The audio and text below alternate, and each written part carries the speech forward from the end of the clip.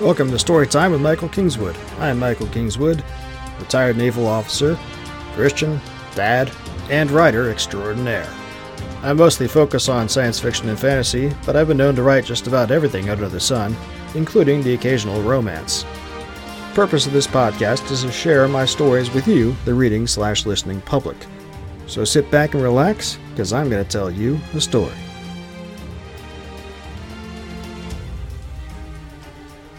Hey friends, I'm Michael Kingswood. It's story time.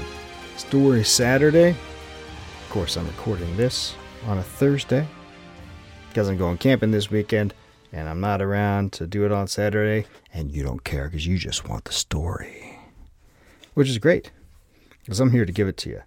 This week is story number 33 from Stories from the Great Challenge, which is a collection of awesome, look at this thick collection of awesome stories that I wrote over the span of a year. A story a week for a year to fulfill the challenge to do this. So the great thing is I wrote more than that during that year.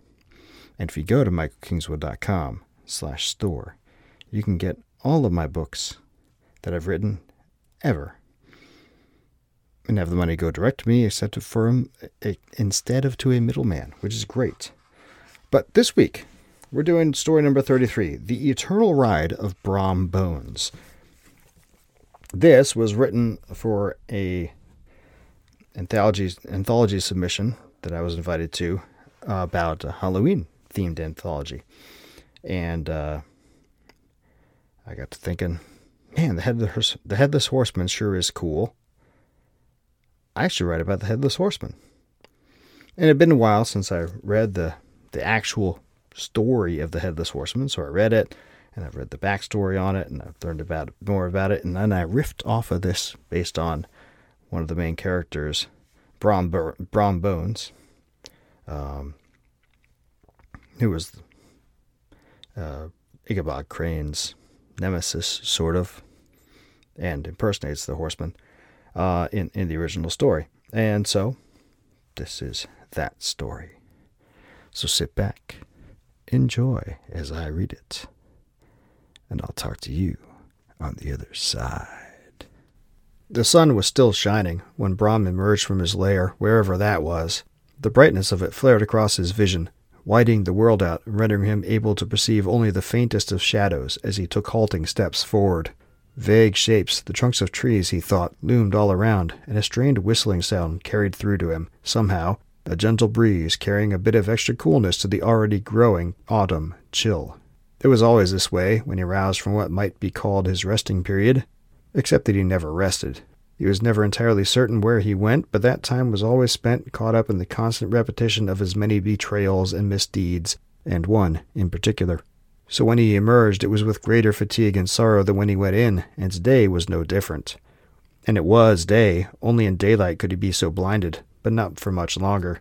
Even as he took his first steps toward a familiar blur ahead of him, he could already tell the whiteness of daylight was dimming, the shadows of night growing, and gradually he began to be able to see more clearly. He was right about the shape in front of him, 4 legs and a powerful body, completely black, with a proud snout and mane, already saddled like always. His tail switched impatiently for Brom to mount him and carry on with the night's ride.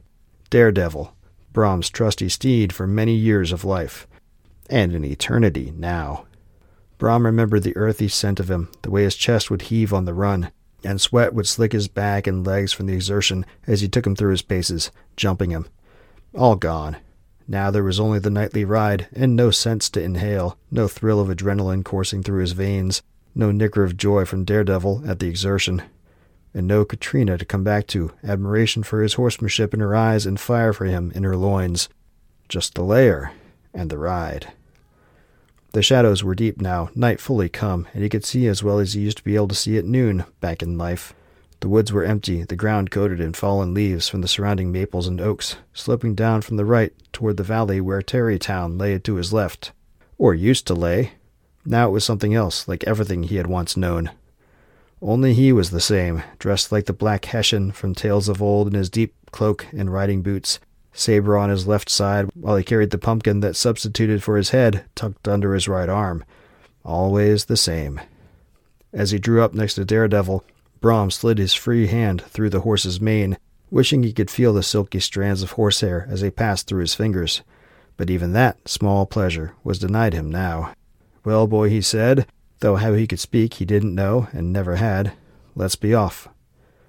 Then he placed his foot in the stirrup and boosted himself up into the saddle.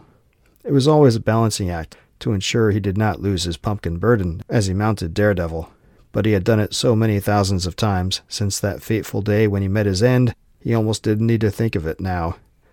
Like so much else, the woods outside Tarrytown had changed over the years, shrunk, the groves and glens receding before the ever-increasing expansion of the hamlet where he used to reside, and it seemed every other town in the country as well. But worse than that, there was no longer true dark. As he and Daredevil clopped down the hill, the clarity of nighttime darkness gave way to a thinning whiteness as the lights from the town grew more bright. What devilry it was that created such brilliance Brom did not know, but year by year it grew and grew.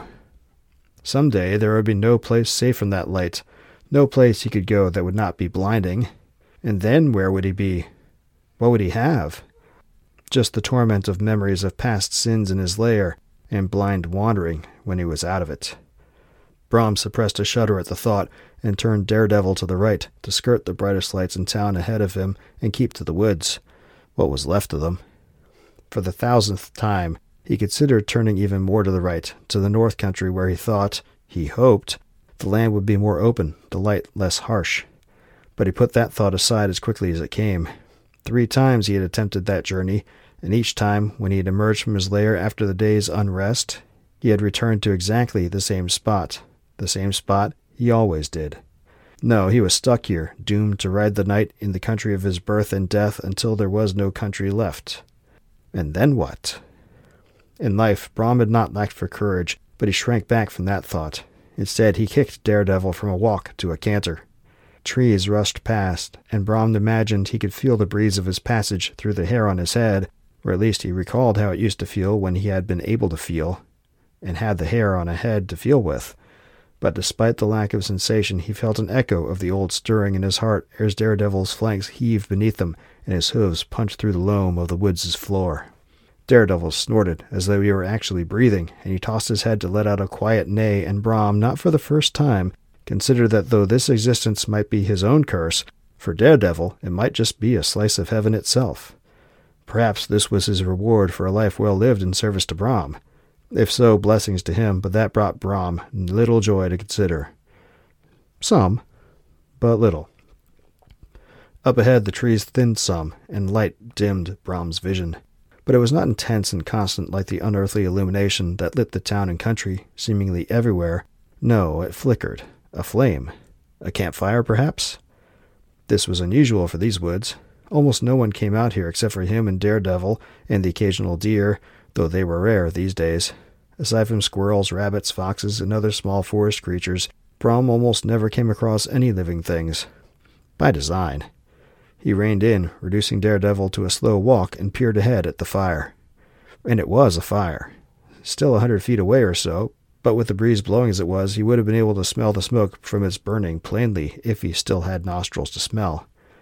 As it was, the clearing where the fire lay was clear to see, though fuzzy, like looking through a mist, the effects of the fire on his night-attuned vision. Still, he could plainly make out a tent in the design that had become popular in these later years, and a man and a woman sitting out front of the shelter beside the fire. They had a spit apparatus set up over the flames, and the man was turning a handle to rotate the meat they were cooking. If Brom had a mouth, it would have watered to consider the idea of freshly roasted meat, or meat of any kind. It had been so long since he had enjoyed even the small pleasure of a meal that he could barely recall what it was like, unless he fought to remember it. But seeing the couple preparing their little feast, it all came back in a rush. The salt that lingered on the steak despite soaking it half the day to remove the preservative, the feel of the meat as he sank his teeth in, the spray of flavor as the juices flooded his mouth, the coolness of the ale washing it down, and the warmth in his belly coming from both meat and alcohol that spread through the rest of his body, leaving him satiated. The sight of Katrina across the table from him, her red-brown hair reflecting the candlelight and her eyes sparkling with mischief as she smiled in a way that brought a different sort of hunger that she alone could tame, but never quench. He always said he would hunger for her forever, and it turned out that was true. It just added to his torment, another bit of goodness gone forever that he could only long for but never attain again. Brom found himself shifting his burden to his left hand and placing his right on the hilt of his saber. Almost he kicked Daredevil into a charge to cut down the couple who dared to enjoy the fruits of love while he was forever denied them. He stopped himself just before he would have sunk his spears into Daredevil's flanks, a new pain of guilt washing over him as he considered what he had almost done. But then, could he have cut them down, even if he'd gone ahead and done it? He was not flesh and blood, hadn't been for years beyond count, mostly because he'd stopped counting long ago. After all, what was the point of keeping track of time in his never-ending punishment? And in all those uncounted years he had never actually made contact with a living person. At first, when he'd not fully understood his predicament and tried to find some enjoyment from the nightly rides, he played pranks like he had at times done in life, frightened people on the road, but he had never made contact, never really tried. Could he interact, even if he wanted to? The sudden impulse to move forward, to enter the firelight and greet the couple, to converse with people like a man. Absurd. He pushed that thought from his mind, shaking his head at his foolishness. He was not a man, not any longer. Brom wasn't sure what he was, but that much he knew for certain. The world was no longer his, and he would only receive terrified rejection if he tried to enter it. It had been that way for all these years without count, but still, as he gathered the reins to turn Daredevil away from the fire and deeper into the woods, he felt another pang of regret and loss. As if he didn't already have enough of those. A snap in the woods off to the left brought him up short, and Brom directed his gaze. However, he accomplished looking around and gazing without a head in that direction. Was that a twig or a branch being broken? Between a gap in tree trunks, his vision unclouded by the campfire's light, he saw movement. If he had eyes, Brom would have squinted to see better. No need. The movement resolved itself into the shape of a man a few seconds later. He was skulking from tree to tree, approaching the campfire. Brom could almost feel his mental frown as he watched the man creep forward. If he knew the couple and were friends, he would not skulk about like that. He must be up to no good. Unless he was playing a prank. Brom thought back to his life and a multitude of pranks played on friends, and that friends played on him, and he couldn't rule out a prank. For the first time in what felt like forever, he found himself interested and entertained by the goings-on in the world. As he watched the man creep up to the very edge of the firelight, Brom found himself hair quivering in anticipation of the prank and the couple's reaction to it. But when the man burst into the firelight, his form blurring and becoming hazy from the firelight, he was brandishing something in his hand. A sword? No, people did not use swords in this uncivilized age. A club, perhaps? The reaction from the couple at the camp was immediate. The woman opened her mouth as though to scream, and the man scrambled to his feet. The skulking man surged forward, not even voicing a challenge as he brought the attack. The defending man backpedaled to avoid the club's swing, and he shouted, "Katrina, run!" Katrina. Brom froze, the name tearing through him like a saw through an oak. Images of her from his life, from their life together, flashed through his mind. Laughing, dancing, praying, cooking, eating, loving, it all came back in a rush, and though she was never far from his mind, it was like being with her all over again for a second. And when the memories faded, it was like losing her all over again, and he howled. Brom didn't even notice driving his spurs into Daredevil's sides. The horse bounded forward, rushing toward the camp at a run. Ahead of him, the woman had not heeded her man's command. She'd backed up to the tent, but was frozen still, watching, horror-struck, the fight in front of her. The man put up a valiant effort, but he was unarmed and smaller than his attacker as well. The club came up, then swept down, and the man raised his arm to block the blow to his head.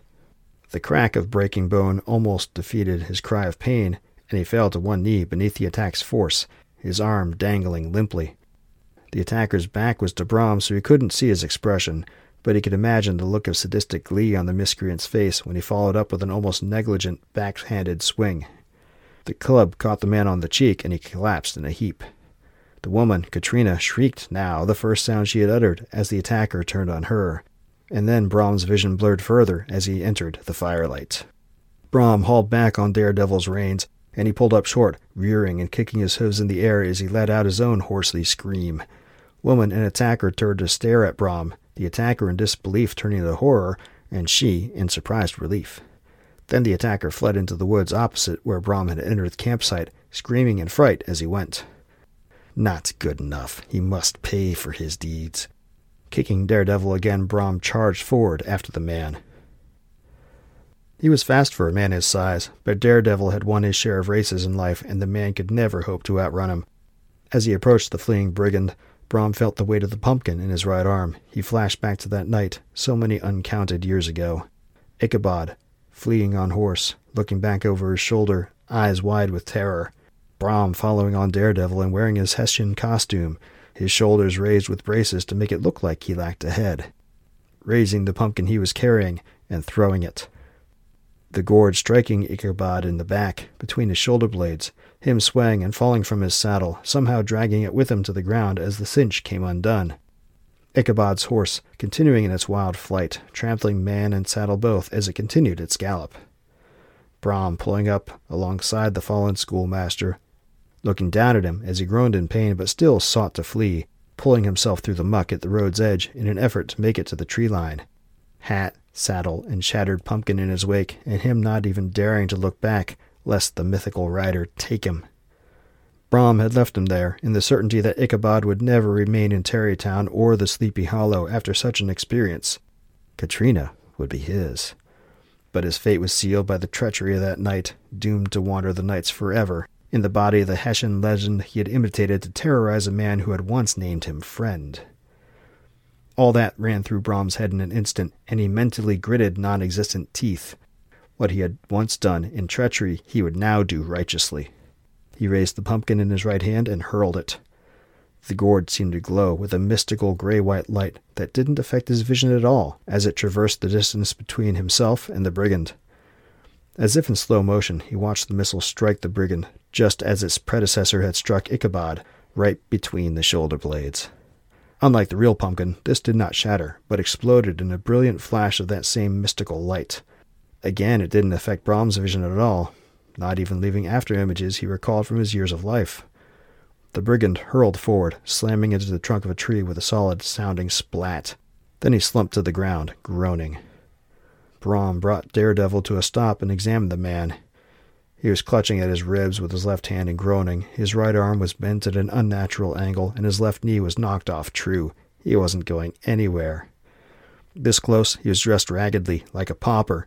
His beard was long and unkempt, and black hair on his head was the same. A dreg of society. No wonder he had turned to thieving. He looked up at Brom, face locked in a rictus of pain, but also of horror, his eyes wide with mortal terror. He would only see Brom as a headless shadow in the darkness astride a large and terrifying black stallion. Perhaps he and Daredevil would be profiled by the light of the not-so-distant campfire. So much the better. A horrible sight, the foretelling of doom. The man had no idea. The brigand's groans turned to whimpering, and he gibbered out something that Brom couldn't quite make out, but he assumed it was a plea for mercy. He paid the man no mind, just wheeled Daredevil around and walked back to the campsite. When he arrived, the woman was kneeling next to her man, bent over him and checking his injuries. Tears were running down her cheeks, but her expression was set, focused. She had black hair, not red-brown like his Katrina, that was cut short to her shoulders. Her clothes were simple, in the style that people were wearing these days. "The knave is dealt with," Brom said, as he once more pulled Daredevil to a halt. And as usual, he had no idea how he spoke, or whether she would hear it at all. Katrina nodded. "Good, thank you." She looked up as she spoke, but stopped mid-word when she saw him in the firelight. She blinked, in surprise, though, not fear. What was she? Nice costume. You've got an even weirder Halloween tradition than we do. Halloween? Brom had heard that word in conversations from some people who had passed near over the years, and in newspapers he had seen lying around. It had taken some time, but he came to understand it referred to what he knew as All Hallows' Eve. But different also, which didn't help him know how to respond, so he changed the subject. "Is your man all right?" She shook her head. "I think he'll be okay, but he needs a doctor." She gestured toward a small black rectangle on the ground next to her. "I called the cops and the ambulance. They'll be here soon." Brom wasn't sure what that meant. Regardless, his business here was done. He tugged on the reins and Daredevil turned to the right, back to the night and the ride. "Wait," Katrina said, before the horse took a step. "Who are you?" Brom stopped Daredevil and paused for a short while, considering. This was the longest conversation he'd had in... He had no idea how long. The years were uncounted, and he couldn't recall a discussion since before he died. He needed to be about his business and away from these people. but something about talking with them felt good. My name is Abraham Van Brunt. Katrina nodded. Katrina Crane. She gestured at the fallen man, who was beginning to move, slowly. A soft groan issued from his lips, drawing her gaze to him. Her expression brightened to see his evidence of life. This is my husband, Iggy. Crane. The name halted Brom's thoughts. It could not be, could it? He thought back to the lanky schoolmaster he had betrayed and what he knew about Ichabod Crane. He was not originally from Tarrytown. He hailed from Connecticut, Brom said out loud before he knew he was going to do it. Katrina's eyebrows rose, and she looked back at him, nodding. Yes, how did you know? A fortunate guess. We come here every year for Halloween. There's a legend from way back in his family, so we camp out here and look for... She trailed off and gestured toward Brom, then giggled. The Headless Horseman. At those words, Iggy opened his mouth. Cat, he managed to say weakly. Baby? She turned to face her husband more fully, leaning over him. You're okay, baby. Help's on the way. You okay? She nodded. Brom took the opportunity to turn Daredevil away from them and heel him into a walk. As he rode into the woods around the campsite, he heard Katrina say, You won't believe who... Her words cut off. Then she said, Hey, where'd he go? Hey, mister? Mister! Brom kept on riding. Riding and thinking. Thinking thoughts the likes of which he hadn't dared consider before. Iggy and Katrina Crane, from Connecticut. Was it possible that Iggy was descended from Ichabod? Certainly Ichabod would have married. Katrina was not the only woman in the world, though she was the only woman for Brom, and he would have found a good woman once he made it back home to Connecticut. He must have had progeny, and they would have, and so on and so on. But for Ichabod's descendant to be camping here, for Brom to encounter, and on All Hallows' Eve, that made tomorrow All Souls' Day, when souls in purgatory who had been purged of their sins were finally admitted to heaven, all debts paid. Meeting Ichabod's descendant here, on this day, it could not be a coincidence, could it? Brom had gone to church every Sunday, of course he had, but he'd never been a particularly devout man. Now he could not help think that maybe God had arranged this meeting. It was absurd, except maybe it wasn't. Brom had betrayed Ichabod's friendship, terrorized him to get him to leave town and abandon his quest for Katrina's hand, and so Brom was cursed to ride the land for all this time. But now he had rode straight into Ichabod's progeny in need and had come to their rescue. Could this have been the capstone on his penance? Brom could not even begin to believe it could be true, but at the same time, he came to a break in the trees and rode out to find he was in a man-made clearing that framed the stone roadways of the modern era. This one ran east to west. As he looked to the east, his vision dimmed and blurred. The sky was brightening. Sunrise was growing near. Always he felt trepidation at the end of the night. It meant a return to his lair of unrest and the torment of his sinful memories. But this was the dawn of All Souls' Day. Was it possible he might go to his lair at dawn and find actual rest? And not just rest, redemption? He dared not believe it. But when the first lights of dawn shone forth over the road, and Brom felt his hold on reality fading, as the world drained away all around him, he felt, for the first time in what seemed forever, hope. So the question is, does Abraham Brom Bones get redemption or not? When the sun rises, is he going to find himself in his nowhere tomb of punishment, or finally being put into paradise? You decide. I love endings like that make you think, and they leave you a little bit unsure.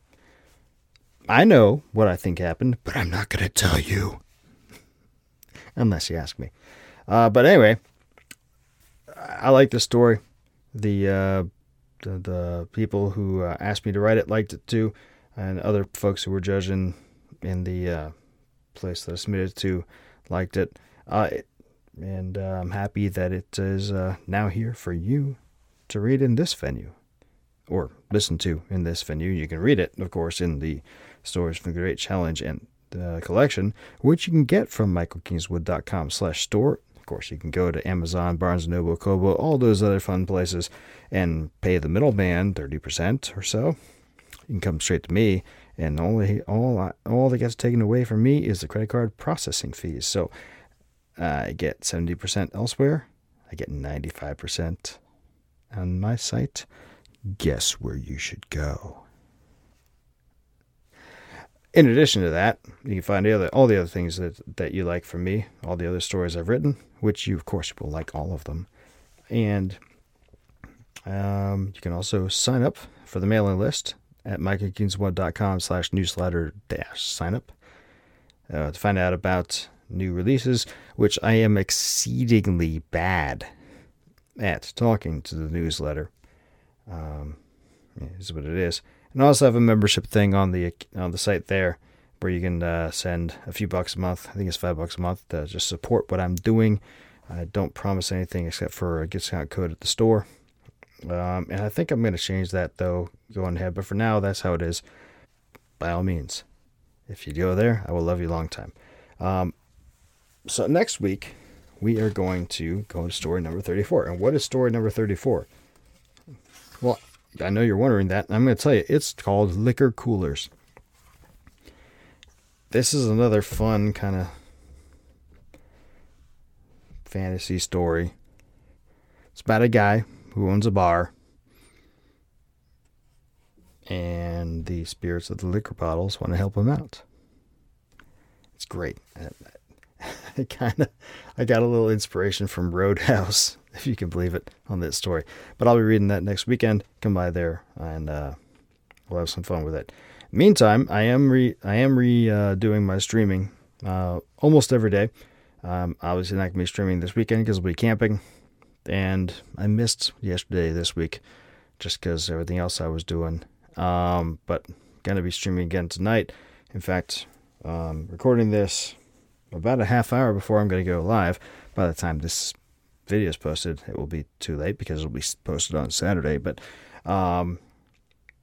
if you're subscribed to my channel on YouTube or Rumble or whatever, you'll get notifications that when the live time comes up. And by all means, come on in. We'll chit chat. It'll be fun. Normally, the live streams I do are not that long because